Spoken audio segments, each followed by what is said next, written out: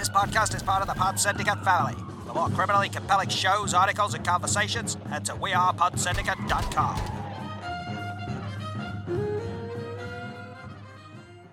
All right, you primitive screwheads, listen up. I'm ready to party!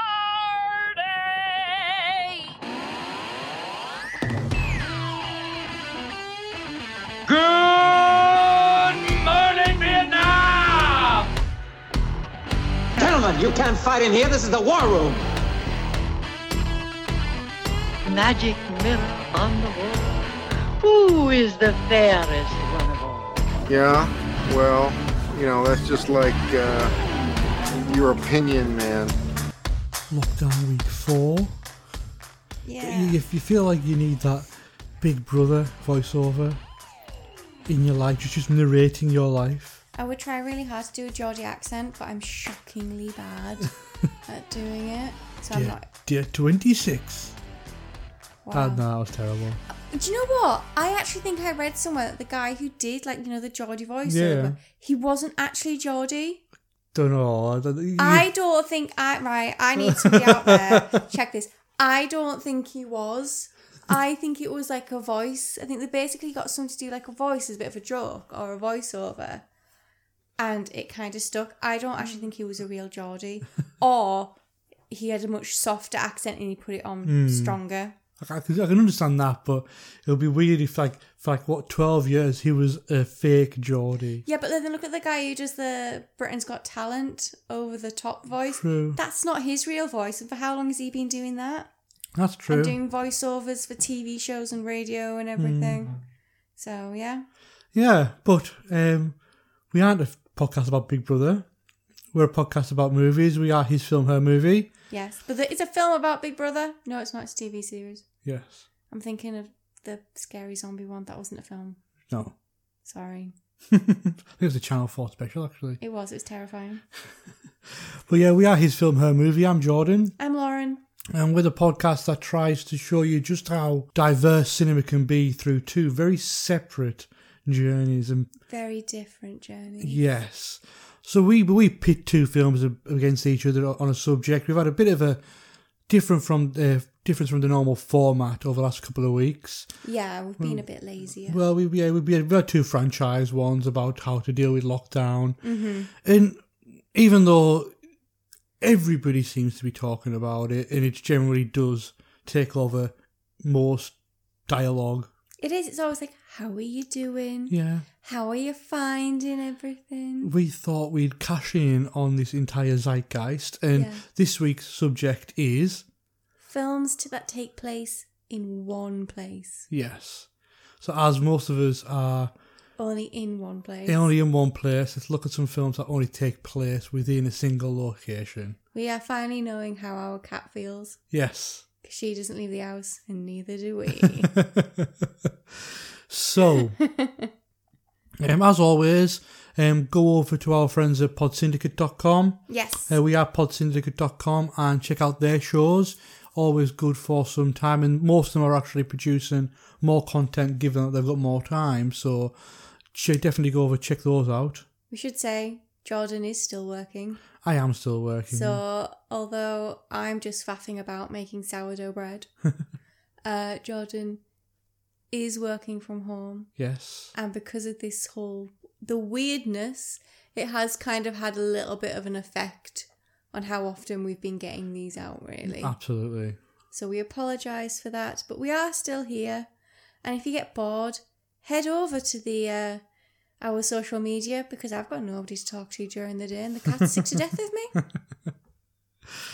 Absolutely, absolutely. But, so what are the films we're doing this week? I'm doing the 1985 John Hughes classic, The Breakfast Club, which is set only in a school. Yes.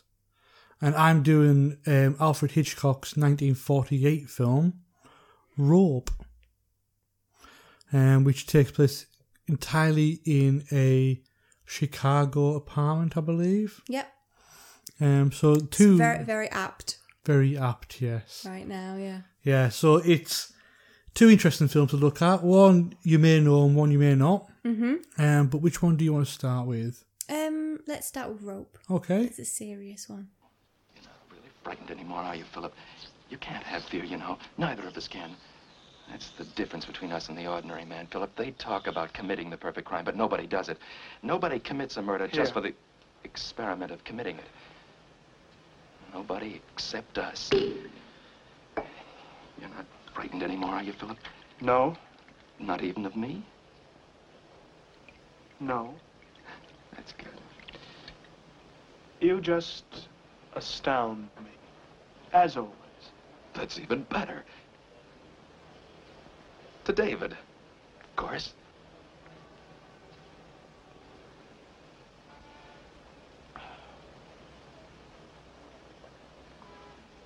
Brandon, how did you feel? When? During it?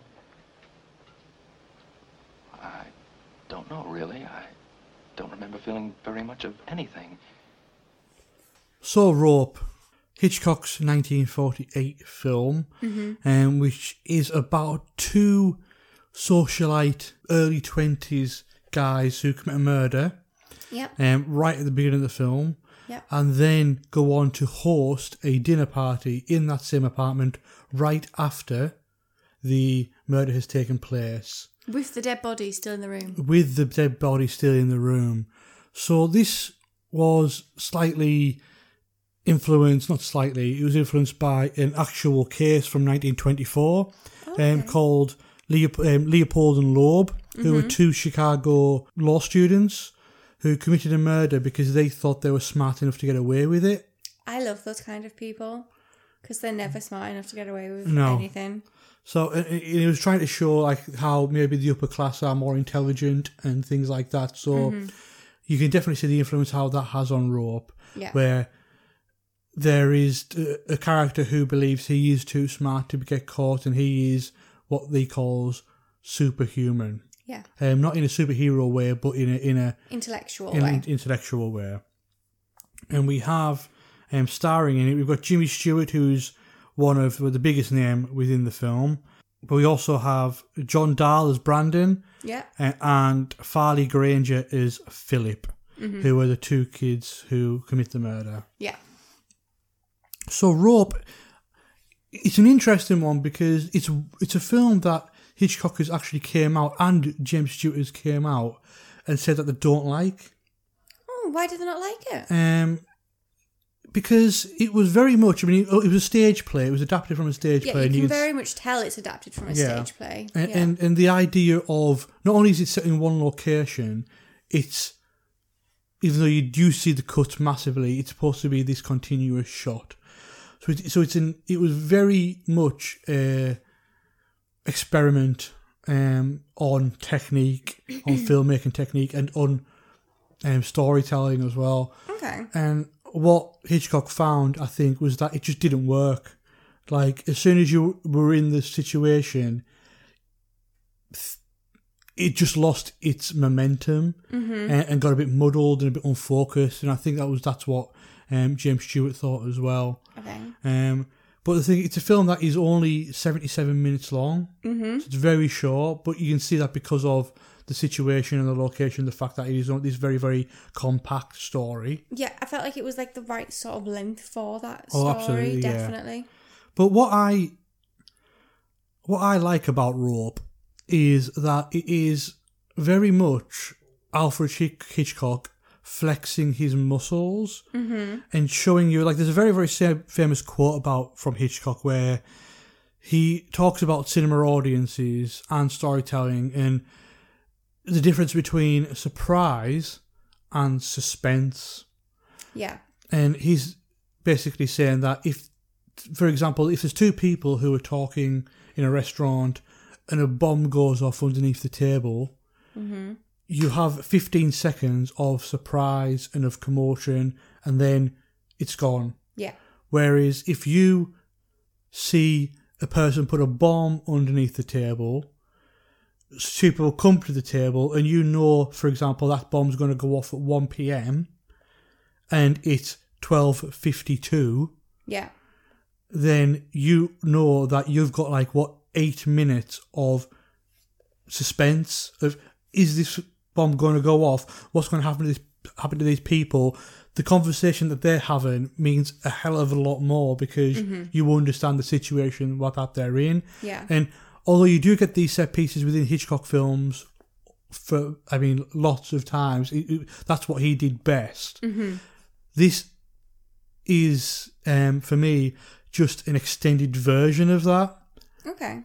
Just because you've got the first thing that you see regarding their characters is the murder, and then put this dead body in a trunk. Yeah, it's like it is. It's like a big trunk, bigger than the one that you'd have like maybe at the end of your bed. Yeah. It's like more of like a chest. Chest, that's a good Yeah. So about the same sort of size like a sideboard or something. Yeah.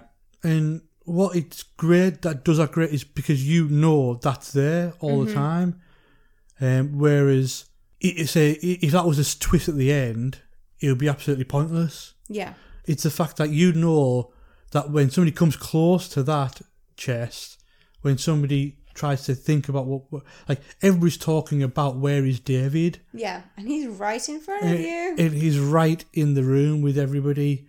And it's scripted, it's shot within an inch of its life. And I really do think that it holds that tension so well. And given that its length is what it is, it doesn't really dilly-dally. No. And it opens up some really good conversations regarding like murder and crime. Philosophy of life, everything, yeah. But what do you think about Rope? No, I really liked it. For people who haven't seen it, just watch it for the sheer beautiful opulence of this apartment. Yeah.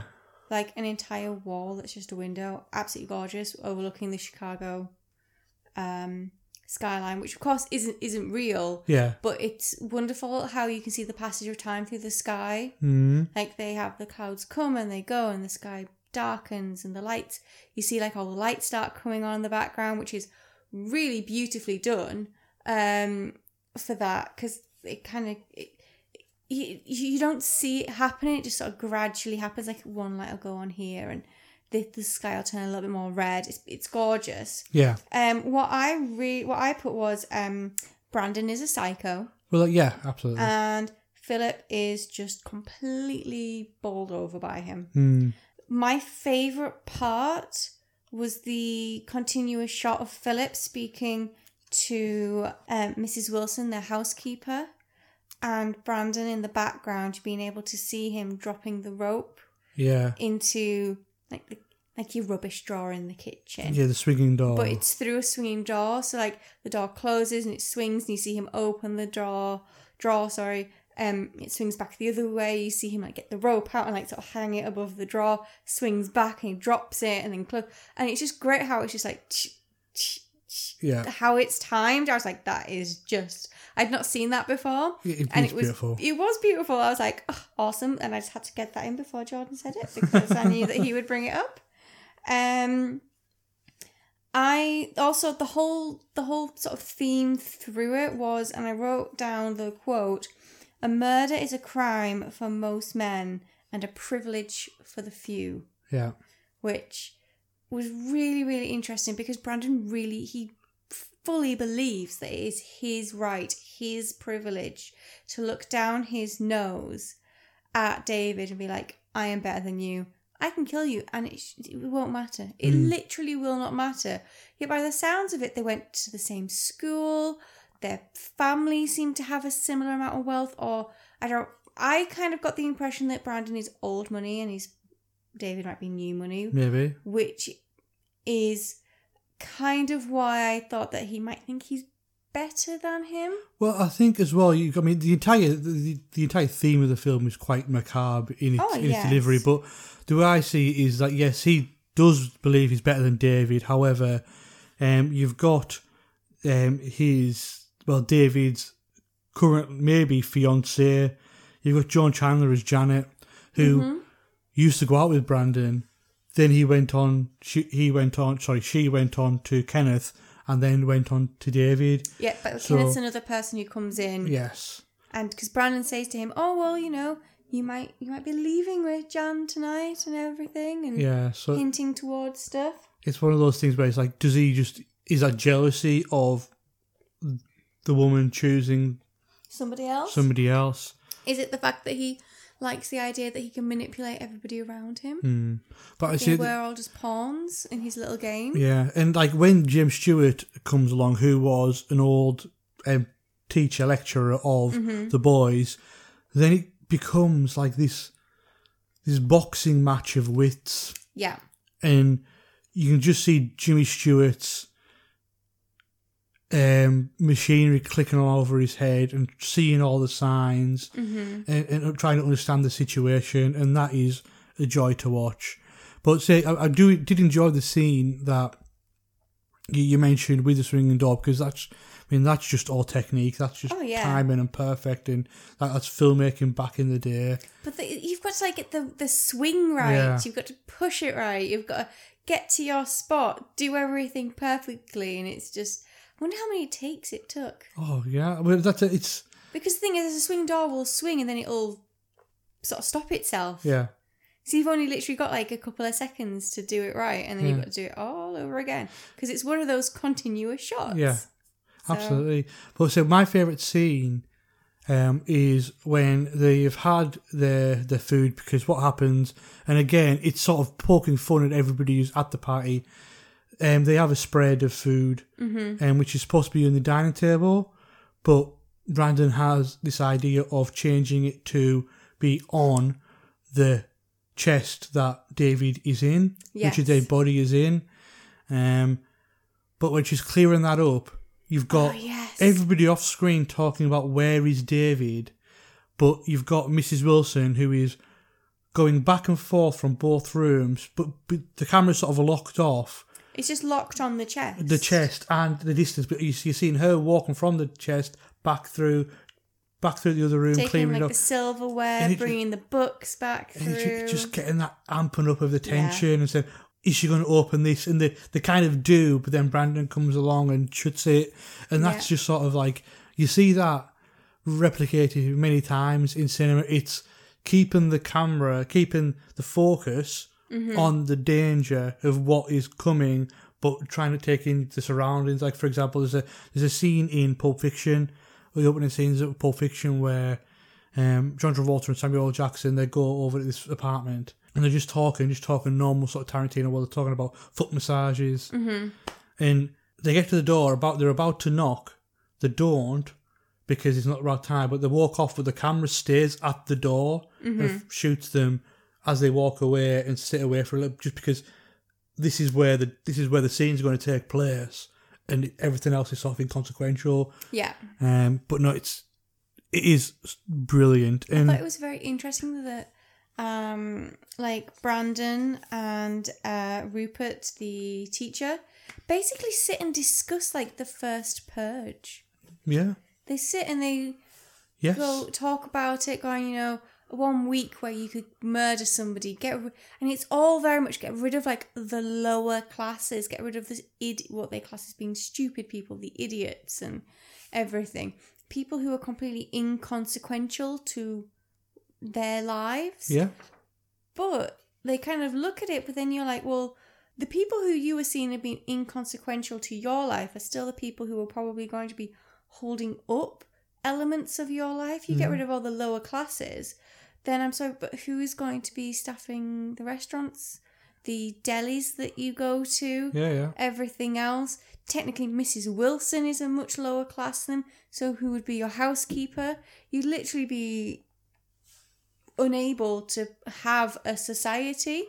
But that's it as well. Yes, there is a huge thing about class, but especially you mentioned the skyline from it, but and that is a glorious map painting. But you are above the city. Yes. So you are looking down at everybody else, and just what that represents. But it's sort of, for me, Jimmy Stewart is Jimmy Stewart. I love his acting style. He's very much the same character. There's a few films where he does go off, but it's his personality and his delivery that gets me every time. And not only is his final confrontation with Brandon when he's sort of taking them on and saying, how dare you, basically, like, this is all theory, we don't put it into practice, but it's the final shot after he shoots his gun, so then you can hear the sirens. Yes. And he just sits over the chest with the gun on the chest, protecting it against these two young criminals now. Mm-hmm. And it's brilliant final shot, because it lingers for a good 30 seconds. Oh yeah, it lingers for ages. You half expect like the police to burst through the door. Yeah, but no, it's one of those films that I would say it was a play, but I would love to see a theatre production of it and see how they work it. Yeah, I actually kind of feel like it probably would work better as a play, just because I don't know. I can see how. I feel like it would probably work better as a play because you would just be on that. You would be a single shot. Yeah. A person is a single shot camera, so you'd be able to see how they wanted it to be.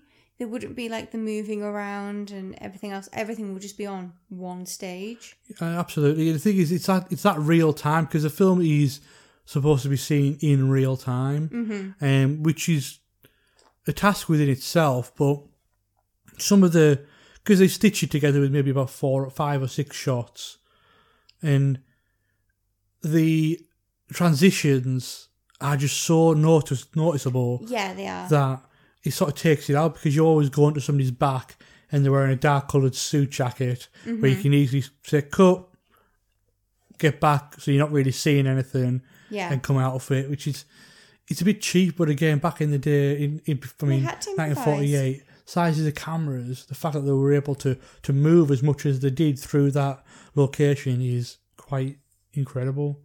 I would definitely recommend people to watch it. I think it's a nice Hitchcock film. It's unique as well, I think. Yeah, it's completely different. It has got the suspense, which was good, but I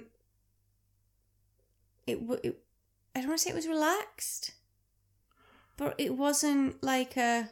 It's not full on. It's very much... It's not full on.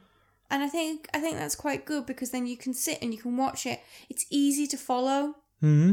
It's very easy to follow because it has got a very small cast in a small place. Everybody knows each other. Everybody's talking to each other. So I found it easy to follow. It was nice to watch. It looked gorgeous. The story was good. Yeah. I liked it. Yeah, absolutely. But I think that's probably it for Rope. Yes. Should we go into The Breakfast Club? Yes. Interrupt this Pod Syndicate podcast to bring you a special Pod Syndicate bulletin. This podcast you're listening to, pretty good, isn't it? Only problem is, it's about halfway through. Pretty soon, it'll be over. And then what are you going to do?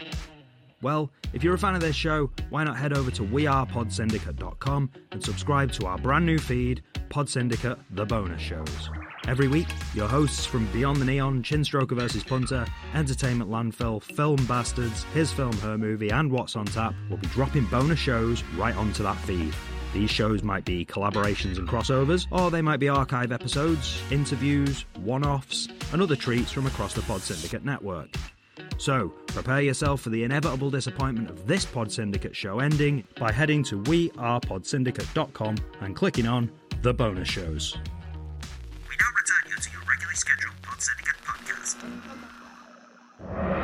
CS3P Combat!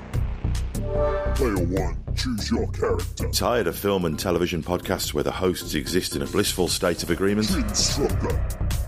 Player 2, choose your character. Well, you're in luck. Punter. Round 1, fight! Allow me to introduce you to the Chinstroker vs. Punter podcast, featuring 2 film and television fans from Birmingham, England, who enjoy their media in very different ways. But anyway, that brings us to the end of the plot of Blue Velvet. The plot.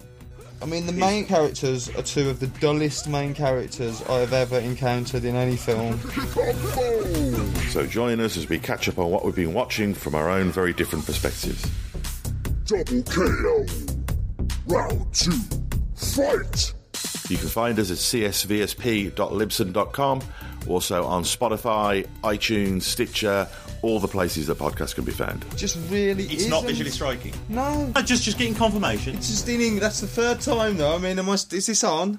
Here's my impression of life at Big Bry's house.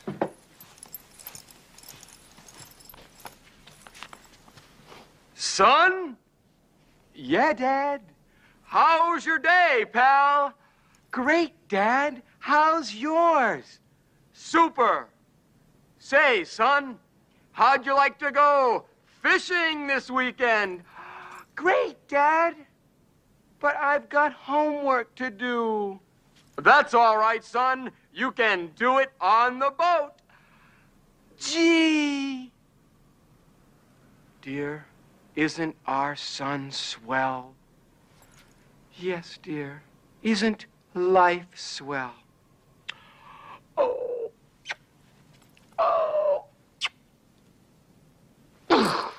So my choice was the 1985 John Hughes film, The Breakfast Club.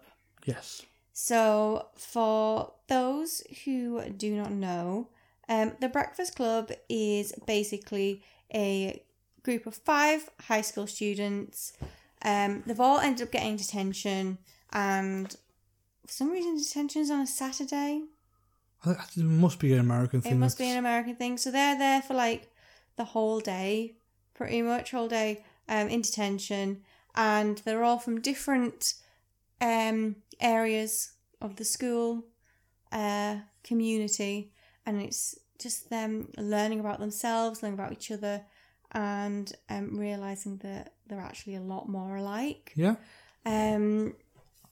So I picked this film because it was possibly the first. It was one of the first John Hughes films I'd ever watched, and it really stood out to me in this time because living together through something like this is hard. Yeah. And you are stuck with people who, as much as you love them, you're not with them 24/7. Oh, absolutely. So you learn a lot about people, and like in this, you have your fights, you have your disagreements, and you have your good times. And I just kind of felt like this film would be a really good way to sort of look at that because of all the different things that happen in it. There is Andrew, Brian, Bender, Claire, and Alison. Yes. Who are the 5 kids. So, as they describe themselves, they've got the brain, the athlete, the basket case, the princess, and the criminal. Yeah. And I just find that the way that John Hughes has done this is really good. It's set in the library, mainly. Yeah. Which is something that all schools have. It's something that's easily identifiable by anybody who is at high school, secondary school, whatever you want to call it. I don't know what schools are like now, but we did have cliques. Not as bad as this, but everybody does. There's always like that one slightly weird kid. There's always the kid that's, most likely to go to jail. 100%, yeah. There's always like the really sporty one.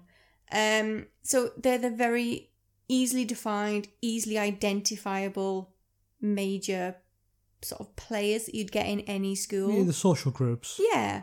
And with that, you get some like really good bounce backs off everything. One of my favourite scenes is where they're running around the school trying to avoid being caught. And it just reminds me of like being in school and going like, oh my God, I'm doing something wrong. Don't get caught. And trying to outwit the teachers. Not in like a running around trying not to get caught in that kind of way. Yeah. But it is something that you can look back on and be like, remember that time in school when this happened? Yeah. Which is why I really thought it would be quite a good one. What did you think? Yeah, I mean, Breakfast Club is one of my favourites. Yeah. It's my favourite John Hughes movie. I remember that when I first saw it, I bought it on VHS. I think I was maybe... I know I don't have it on VHS. I only bought it on DVD. Yeah, but I think I was about 16 when I watched it, which is generally a great time to see this film. And I think I watched it 4 times in one day. the first time I saw it. Wow, It had that much of an effect on me. Don't get me wrong, it has sort of waned throughout the years, but it is, for me it's the best John Hughes film, but it's the best what he deals with. I mean, John Hughes, yes, teenage films, everything, that's what he's famous for. However, this is a bit different because The Breakfast Club feels like a stream of consciousness movie where, I mean, I know he wrote it in a weekend and you can tell that he's getting a lot of ideas and a lot of messages out in one go, in quick succession, set it in one location so you don't have to really worry about anything regarding like your normal 3-act structure in a sense. But what he does so well here, and even better than things like Ferris Bueller's or Pretty in Pink or 16 Candles, is that he doesn't trivialise teenage problems. No, they're incredibly important. Yeah, in the opening Bowie lyrics that come on, that chatter at the beginning, it tells us that straight away, that because even though if adults watch this, they will see their kids having kids' issues. Yeah. But teenagers watching that could fully relate to all the things that are happening there. And the stereotypes that he's dealing with and those social sort of groups that he's dealing with are very broad. Yeah. But I would go out on a limb and say that anybody can find themselves a bit of each of that. So you might be a bit of a Bender and a bit of Ali, or a bit of an Andrew and a Claire. You know what I mean? You may not find yourself wholly as one, but you can relate to one or two of them massively, because they're sort of your normal issues that you have, popularity, of really worrying about how other people see you. Yeah, and the thing is, like when you said they're really broad, I think that kind of gives the film quite a timeless quality. Yeah. Because there are always going to, like I said, like my school wasn't anywhere near this cliquey, but there will always be the kid that is really good into art. There will always be the kid who is a bit spoilt and is really pretty and gets everything that they want. There's always going to be those kids, even if there's no cliques. You're always going to look at it and be like, God, I know a person just like that. And even though it is in the 80s, you can still look at it and go, yeah, I remember people being like that at school. Or if you were watching it now, you can go like, yeah, I go to school with somebody like that. Which I think is good. No, absolutely. I mean, the only thing that, times it really is the costumes. And I love everything that Molly Ringwald is wearing. Yeah. I would have that whole outfit right now. And the actual sort of layout of the library is a little bit, but again, there's a sign, big sign going microfiche at the top, and I'm like, yeah, that would just be computers now. Actually, most of it will be computers now. and that's really it. I mean, the actual themes are very universal. That's where it is. It's where it is to be young. It's where it is to find yourself and to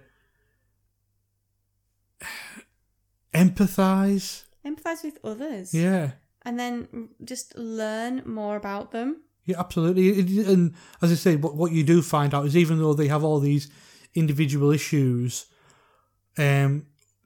relevant to their own social structure, however, those issues are completely comparable with everybody else's.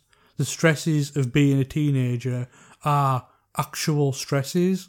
Yeah. It's like when Brian's saying about how upset he was about getting an F. And everyone's like, well, what's the deal with that? It's like, it brings down my whole average. My parents expect me to consistently get A's. And if I can't do that, then in their eyes, I'm a failure. Yeah. And it's like, and also you've got this thing of parents' pressure that everybody feels. And you don't want to let down your parents, because... And the sad thing is, the kids feel like they're letting down their parents by simply being their true selves. Yeah. It's a wonderfully written movie. Yeah, there is some choice sort of language in their regard and PC nowadays. Yeah. But it's an 80s film. You can't do anything about that. But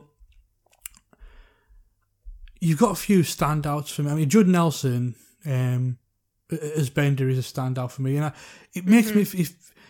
I feel bad that era, that Brat Pack era, didn't have better careers. Yeah, because you just don't see anything. It wasn't like we were watching something the other day, and the guy who plays Brian. Yeah, Anthony Michael Hall. He was in an episode of The Good Fight. Yeah, and you were like, "Oh, it's him," and I was like, "Oh, I've not seen him in anything other than John Hughes films." Yeah, I mean, he was in a TV show for a while, but again, it wasn't a huge TV show or anything like that. It was like a medium TV show, like a psychological supernatural thing, I think. Oh, okay. But yeah, it's like, for example, Judd Nelson is so great. I mean, Emilio Estevez came out and now he's a director now, which fair play. Mm-hmm.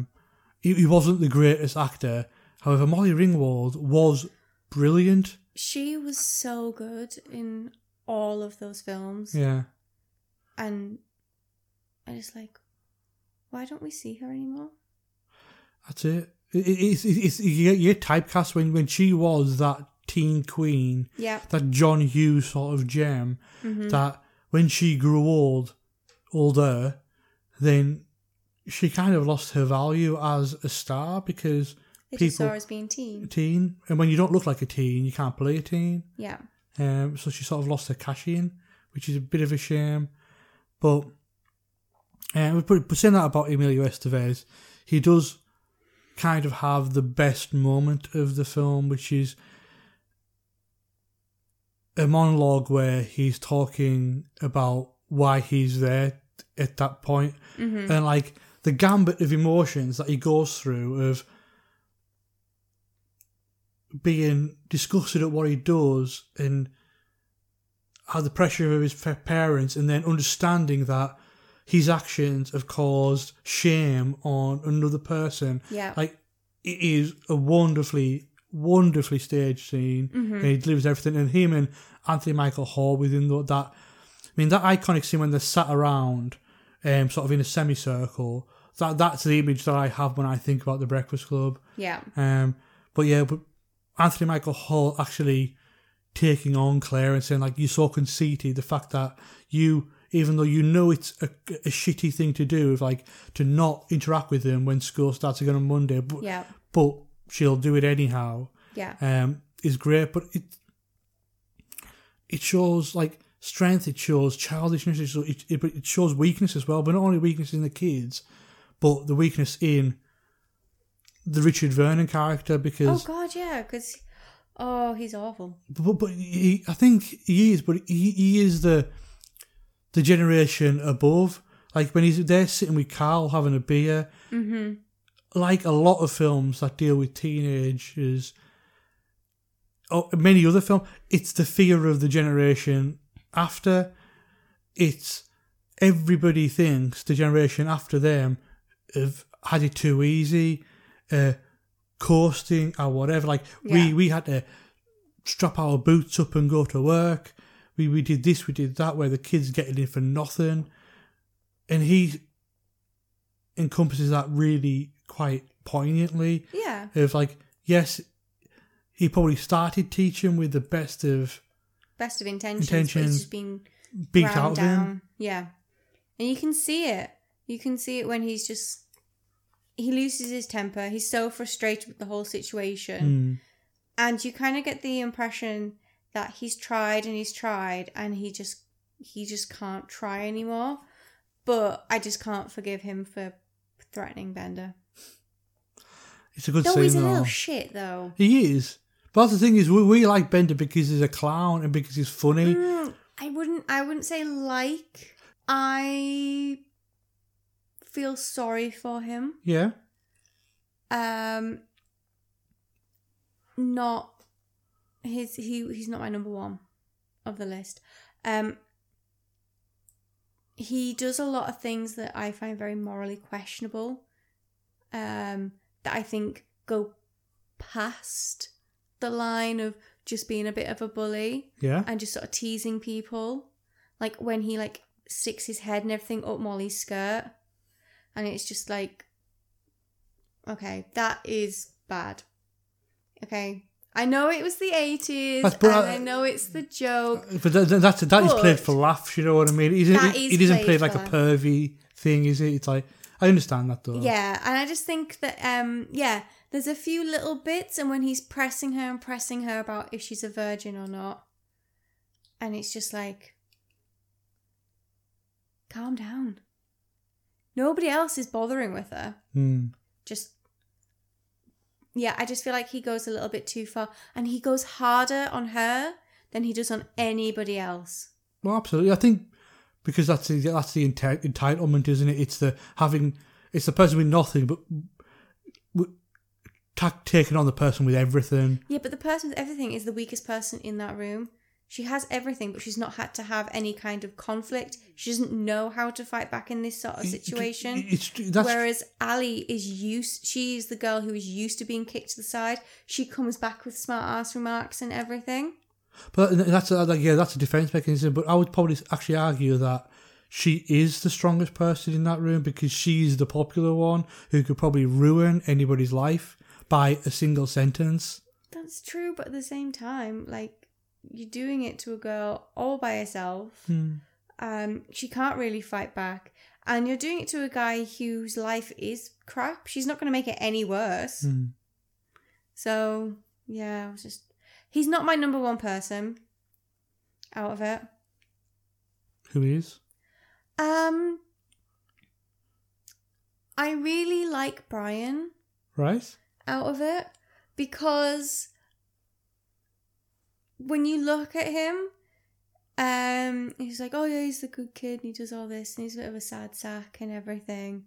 But when he gets so upset about the whole like not making the right grades or anything, I feel like you see like a lot with him. He does try to stick up for other people, even though he knows that he's weak and he would get beat up very easily. He knows that he has nobody to protect him, yet he still sticks up for people. He's just basically just trying to get along in life, and he knows that by doing his best, it's his ticket out of there. And I think the fact that he gets so upset, where he's like, I feel like he thinks that like his escape to a better life is just going. But yeah, and I think there's also what you got there is I think the two socially most the lowest of the popularity ladder are probably the two nicest. You've got Ali and you've got Mike and Brian, who say like, well, I would gladly accept you, still talk to you. Yeah. He sticks up for Molly. Yeah. He sticks up for everybody, and he's like, oh, just, calm down and everything, even though he knows that they'd probably just beat him up. And the fact that when I know that Andrew's talking about how upset he was, and he's like, yeah, that guy's my friend. Yeah. So Brian knows more about the pain and the suffering than Andrew could ever know. Yeah. And he just stays quiet and he just lets him go through it and go, yeah. You can see him when he goes, yeah, he's my friend. You can just see the absolute disgust in his face because, like, I know way more about how he felt about that than you. Oh, exactly. But I think what Andrew does as well, he's like, that's his realization. He's like, he didn't see that. All he saw was like a victim and a person that he could show up. But he didn't treat Andrew any differently. No. Throughout the whole of that. He was obviously disgusted by him and obviously felt sorry for him. But the fact that he would know more about this victim and he would know more about his suffering. Yeah. And he's probably experienced something similar. So Andrew can sit there and be like, oh, this is like his arc of being a better person.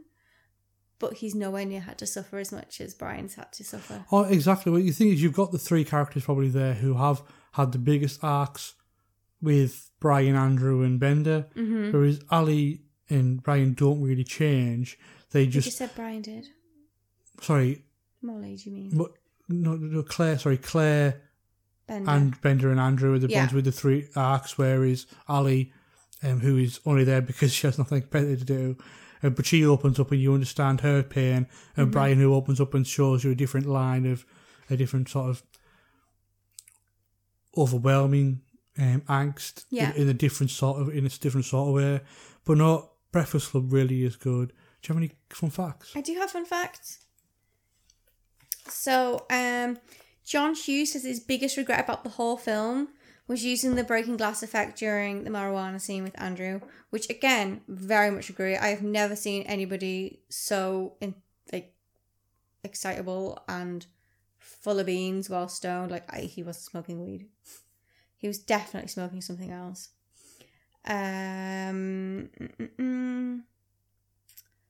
Let me just find the other one. So it was only Claire who was supposed to dance. Right. But Molly Ringwald felt really uncomfortable dancing alone, so John Hughes had the entire cast dance, which is why everybody's dancing. And what was the other one? Let me just find it. And the other thing was Brian's mum, Mercedes Hall, and his younger sister Mary Christian played were his real mum and sister.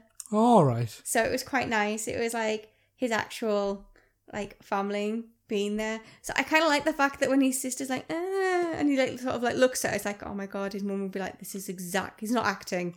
This is exactly how they communicate at home. Because I love Daryl, but oh my God, she used to twine at me when I was younger, when she was younger, and because there's 6 years between us, it would totally just be me going, oh my God, just shut up. Which I'm sure she says to me and thinks about with me so much, but because there's such a big age gap, it would be like a similar sort of age if I had to go to detention. But no, Breakfast Club really is a great pick. I have to ask, did you ever get detention at school? Do you know what? I don't know if I did. Did you not? I got demerits and stuff like that, but we did. Demerit? We used to have merits, basically, you used to have. You go to Hogwarts or something? you used to get it's kind of a kind of ghost stars, but you used to get merits throughout it. And if you got 50 merits, which is if you do something good, then you used to get something like a prize and 100 and whatever merits you got. But a demerit was just taken off that, so it would ruin your 5 total. points from McGrath. Yeah. Okay.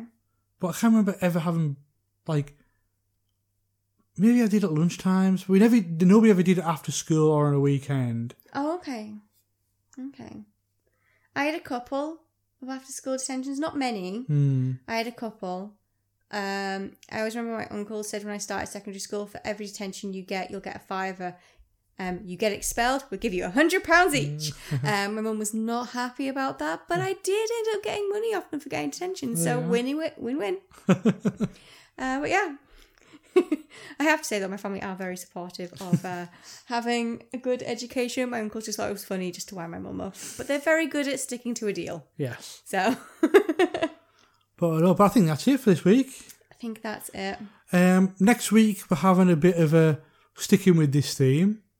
Kind of. We're going in the opposite direction. So this week was obviously in one location, and next week we're looking towards the future, and we're going to do the great outdoors. So films the house. So films that really take us out of our confinements and into the wild, if you will. Yes. So if you could think of any films that take you out of your comfort zone and into the countryside and into the wild. Into the world. Do you know what? Just to Lloyd's. Just want to go to the pub. Then you can contact us on Twitter and Instagram on @HisFilmHerMovie. Yes. You can go over to our new Facebook page. Yes, it's much easier to find because now it is just His Film Her Movie. Yeah, so all of our socials are His Film Her Movie. So you can find us easily. No spaces. You search it for where you want and you can find us. Or you can email us at hfhmpodcast@gmail.com. Yes. But yeah, I think that's about it. We're back into our normal format, which is quite nice. Yeah, I like our format. And then we will see you next week. See you next week.